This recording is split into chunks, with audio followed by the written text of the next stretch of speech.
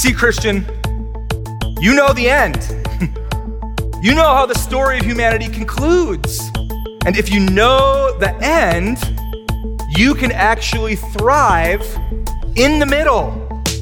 This is A Better Word with Dr. Nick Gatsky, Senior Pastor of Old North Church in Canfield, Ohio. I'm your host, Brian Dolan.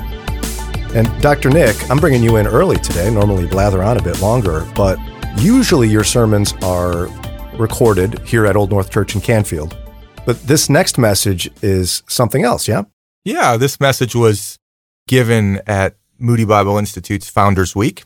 And it's really interesting. Founders Week, I didn't realize this, but it is the longest standing Bible conference in the country, which is a really unique heritage that Moody has to have this conference year over year over year and have a number of different speakers come in and proclaim the truth of God's word. Pastors develop their own unique relationship with their congregation, and there's kind of a give and take. Yeah. What's that experience like, getting out of your people and going in to speak to a crowd that doesn't know you very well? Yeah, that's a great question. I mean, you know, like you mentioned, as a pastor, I know the people I'm speaking to week in and week out, and I see their faces. And as I look into their eyes, I can see their experiences, the struggles that they have and the joys that they have. But when you speak to a congregation of people that you don't know, as a guest preacher someplace, or speak in a conference to some hundreds of people that you don't know, it really is a different experience. But I tell you what, the thing that holds true is that God's word is applicable just as much to those people that I don't know. And I think that we see that just hold true again and again and again.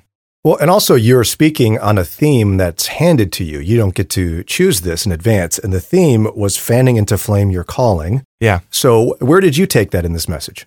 Yeah. So when we fan into flame our calling, there is an element that we do something. We pursue God in faith and obedience to Him, and that sort of fans into flame. But there's also an element that something is done to us. Something happens to us as we engage with the Lord and as we perceive His glory. That second part is really where this message goes out of 2 Corinthians chapter 3, that when we engage God in His glory, we are changed. Well, we'll listen now to Dr. Nick Gatsky's message preached at Moody Bible Institute's Founders Week. The title of today's message is Glory That Transforms. Here's part one. A veil has an important purpose, which is to limit the view of what lies behind it. If a veil is worn to a funeral, its purpose is to limit the view of the grieving person who is wearing it.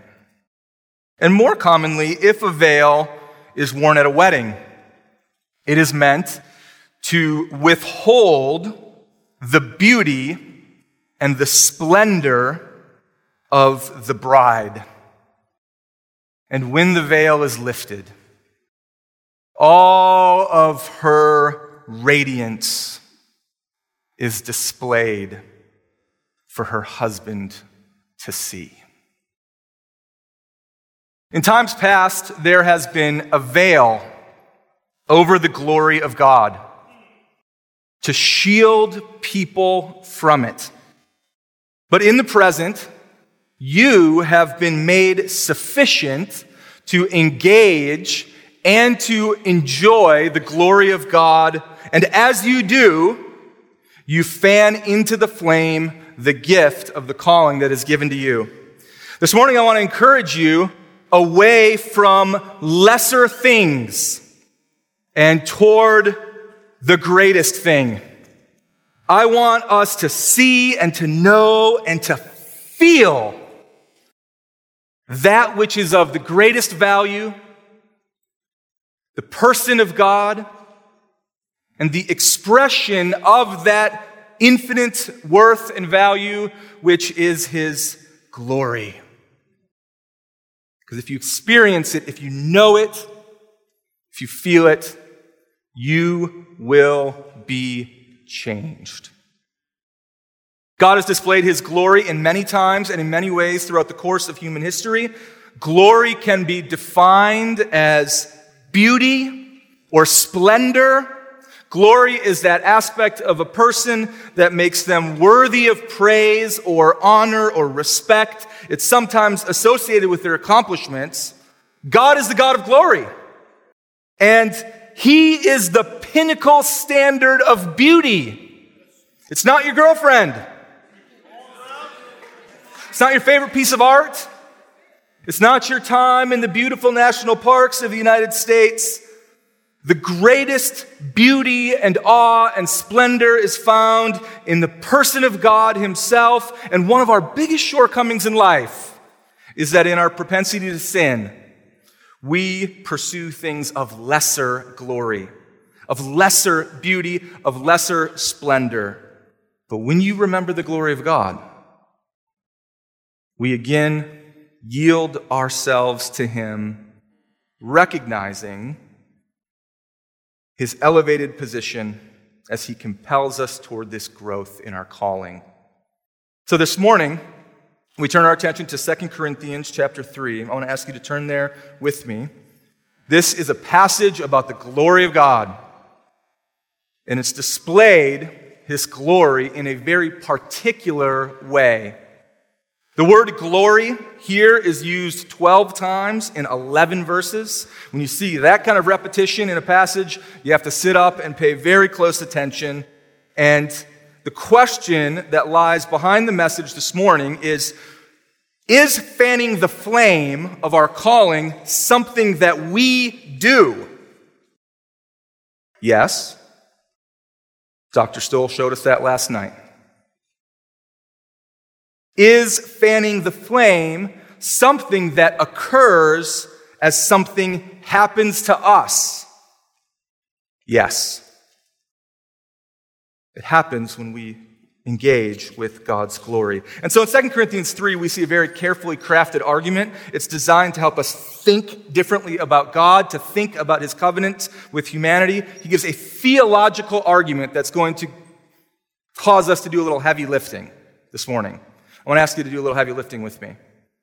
But if you do, the payoff is worth it.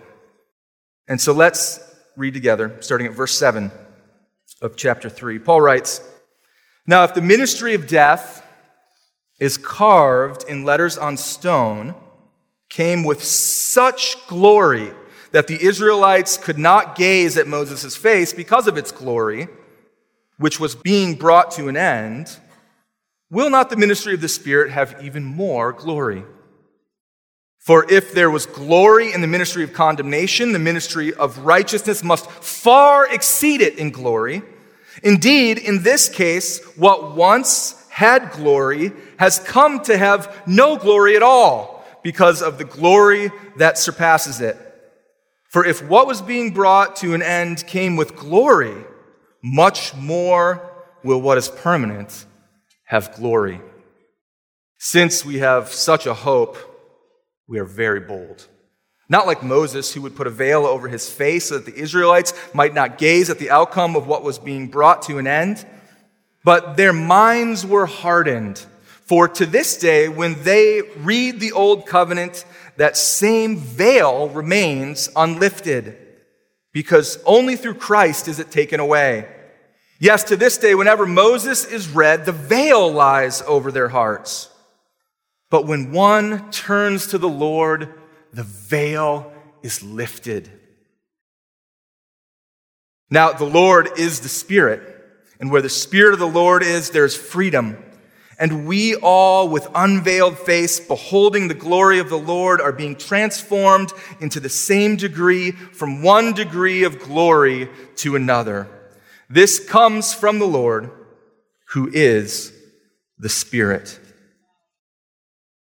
So in this section, we see an argument for glory, an argument for a soft heart, a set of promises that are rooted in contrasted between the new covenant and the old covenant of God. And to understand what's going on here, we have to understand the backdrop to this text. It's universally understood that this is some kind of commentary of Exodus chapter 32 through 34. And so let me just remind you briefly about what's happening there. God had delivered His people from Egypt. They were in the wilderness on the way to the promised land. Moses was the prophet who was mediating the covenant between God and his people at Mount Sinai. If you're new to Christianity, a covenant is very simply an arrangement of a relationship of how God would interact with his people and how he expected his people to interact with them. Covenants came with blessings. Covenants came with consequences attached when the agreement was broken. God is a God of order. He engages with us, and he does so with an order that is in line with his attributes and his priorities. And so in Exodus 32, Moses had been on the mountain with God, and he received the law. And glory was being displayed. The mountain was shrouded in cloud. The people were not to even come close, or they would die. And Moses, as he sat before the Lord, learned that as he was in the midst of God passing in front of him and proclaiming his name, had people beneath who had to make a golden calf to worship. You see, they desired a physical manifestation of God. They desired something that displayed splendor and beauty. They desired glory. But the glory they desired was a lesser glory. It was not the greatest glory. God was enraged. The stiff-necked people had rebelled again. As Moses came down the mountain, he pronounced judgment on them, and in anger, he threw the 2 stone tables of the law, written by the very finger of God, up against the rock, and they shattered into pieces. Upon its founding, the covenant had already been broken. God in his glory could not reside among these people, lest they be completely destroyed. And so Moses sets up a tent outside of the camp called the tent of meeting. A pillar of cloud would descend upon the tent, and Moses would enter and converse with God as friends. And in Exodus 33, Moses, after his encounter with God, would reveal an element of his glory. It says in Exodus chapter 34, verses 29, let me read it for you. When Moses came down from Mount Sinai with the 2 tablets of the testimony in his hand, and he came down the mountain, Moses did not know that the skin of his face shone, because he had been talking with God. Aaron and all of Israel saw Moses, and behold, the skin of his face shone, and they were afraid to come near him. But Moses called to them, and Aaron and all the leaders of the congregation returned to him, and Moses talked with them. And afterward, all the people of Israel came near, and he commanded them all the Lord had spoken with him at Mount Sinai. And when Moses had finished speaking with them, he put a veil over his face. And whenever Moses went before the Lord to speak with him, he would remove the veil until he came out. And when he came out and told the people of Israel what was commanded, the people of Israel would see the face of Moses, that the skin of Moses' face was shining, and Moses would put the veil over his face again until he went to speak with him. Moses had beheld God's glory, and his face was radiant from it.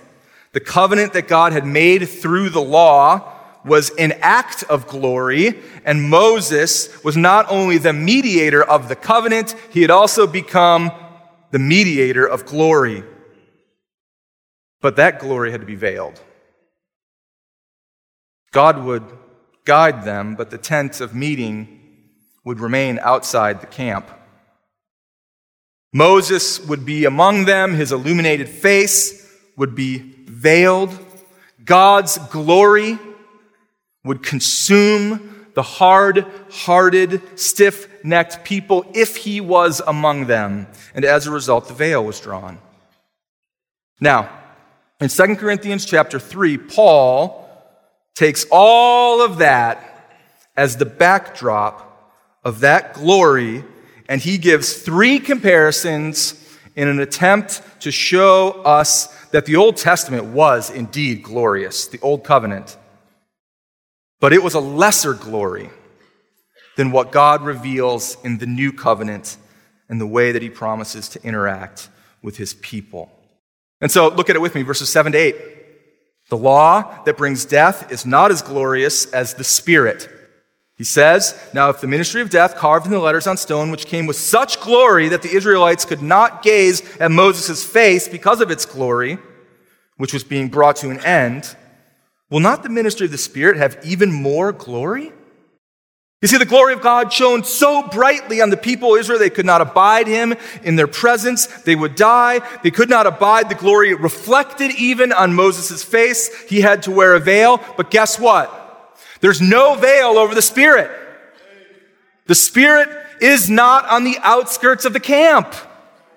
The Spirit of God in the New Covenant ministers in and among God's people, and the Spirit even takes up residence inside of those who have faith. And that is glorious. Verse 9 provides the second lesser to greater comparison. The ministry of condemnation is not as glorious as the ministry that brings righteousness. If there was glory in the ministry of condemnation, he writes, the ministry of righteousness must far exceed it in glory. So the glory that occurs in the ministry of condemnation it's a bit of a peculiar expression. How is that glorious?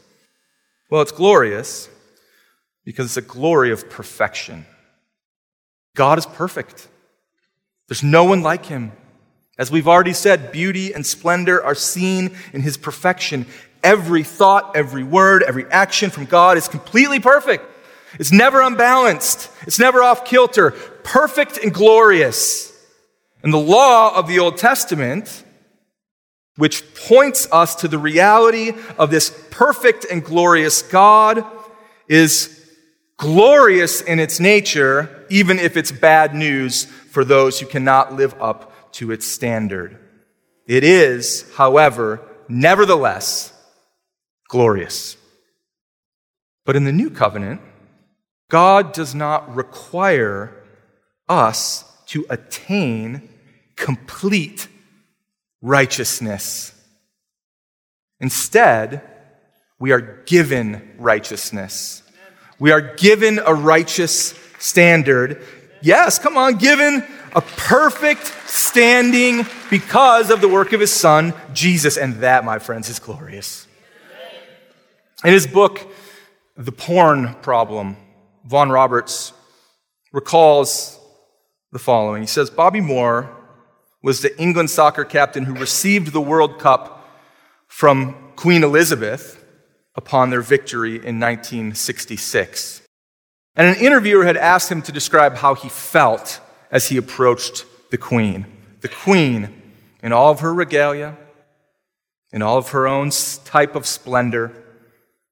And he talked about how terrified he was as he approached Her Majesty, because he noticed as he was walking toward the platform that she was wearing white gloves. And his hands were covered in mud from the soccer pitch. And so the picture can be seen as the triumphant captain walks toward the balcony. He keeps wiping his hands on the sides of his shorts. And as he approaches the platform, he grabs that purple velvet lining the platform, and he's desperately wiping his hands to try to get them clean. And Roberts continued, if Bobby Moore was worried about approaching the Queen with his muddy hands, how much more horrified should we be at the prospect of approaching God? Because of our sin, we're not just dirty on the outside. Our hearts are unclean. And God doesn't just wear white gloves. He's absolutely pure. Through and through. In the new covenant, purity and righteousness come from Christ. They're applied to you. And not only that, we who by the Spirit of God are growing into that very righteousness. That's why Romans 8:1-2 says there's no condemnation for those who are in Jesus Christ. For the law of the Spirit of life has set you free in Christ from the law of sin and death. Friends, that's glorious. The third, lesser to greater comparison found in verses 10 and 11 is that the ministry that comes to an end has glory, but the ministry that is permanent has more glory. Indeed, in this case, Paul writes, what was once had glory has come to have no glory at all because of the glory that surpasses it. For if what was being brought to an end came with glory, much more will what is permanent have glory. You ever thought about why the Old Covenant is called old? It's not old because it lacked glory. It's old because something new had come. The Lord Jesus Christ and his ministry, the ministry of the Spirit that followed him, the ministry that is permanent in its nature, it will not change between the day of its inauguration until the day of Christ's return. And it is the standard by which we all enter in eternity. So it enjoys the greater glory, the greater honor, the greater beauty, the greater splendor. It is a reflection of the very glory of God himself. And so you see all three of these comparisons. Great glory that's displayed in the Old Covenant, but an even greater glory in the message of the gospel, the message of the Spirit, and this message of Paul himself. Greater glory. And the same can be said, by the way, when contrasting the new covenant of God against any ideology, system of thought, religious set of beliefs. Because God has given it a covenant with his people of great glory and great grace. He dwells in and among his people. His presence is not veiled. His glory does not presently consume those who sin against him. The glory happens by the Spirit. It brings righteousness. What an incredible reality. Now, we started out this morning by saying that part of the goal was to encourage us from lesser things to greater things. To not think of your fanning the flame merely as some form of self-help or personal improvement. Because you grow and you are transformed because the glory of God himself is displayed to you in an ongoing way. I hope you know this. Many of you probably do, but you live in the greatest time in the history of the human race. You live in a privileged time. And the reason it's privileged is because the glory of God displayed to you through the new covenant compels the growth of your calling. The glory is transcendent, it's permanent, it displays righteousness. The glory of God displayed to you compels the growth of your calling. And Paul, in the second part of this message or this chapter, helps us to understand how that is the case. It's one thing to say that it does it, but how does it do it? How does this glory move you forward? And he gives you three specific ways that this happens. There's dozens more. But the first one is that he says that hope leads to boldness. You can look at it with me in verse 12. Since we have such a hope, we are very bold. Paul, beaten, slandered, is still bold. He's bold because he knows the end, and therefore he can endure the middle. You see, Christian, you know the end. And if you know the end, you can actually thrive in the middle. Well, once again, that was Dr. Nick Gatzke, senior pastor of Old North Church in Canfield. You're listening to A Better Word, and that was part one of a message preached at Moody Bible Institute's Founders Week in Chicago, Illinois. The message is titled Glory That Transforms. Now, normally we would bring you part two of this message next week, but Christmas is here. So we'll have a Christmas message and then bring you part 2 of Glory That Transforms in 2 weeks. Now, we're getting real close to the end of a calendar year and the beginning of a new one. And we here at the ministry have big goals to continue and expand what we're doing and what the Lord has for us. And we need partnership for that, Pastor.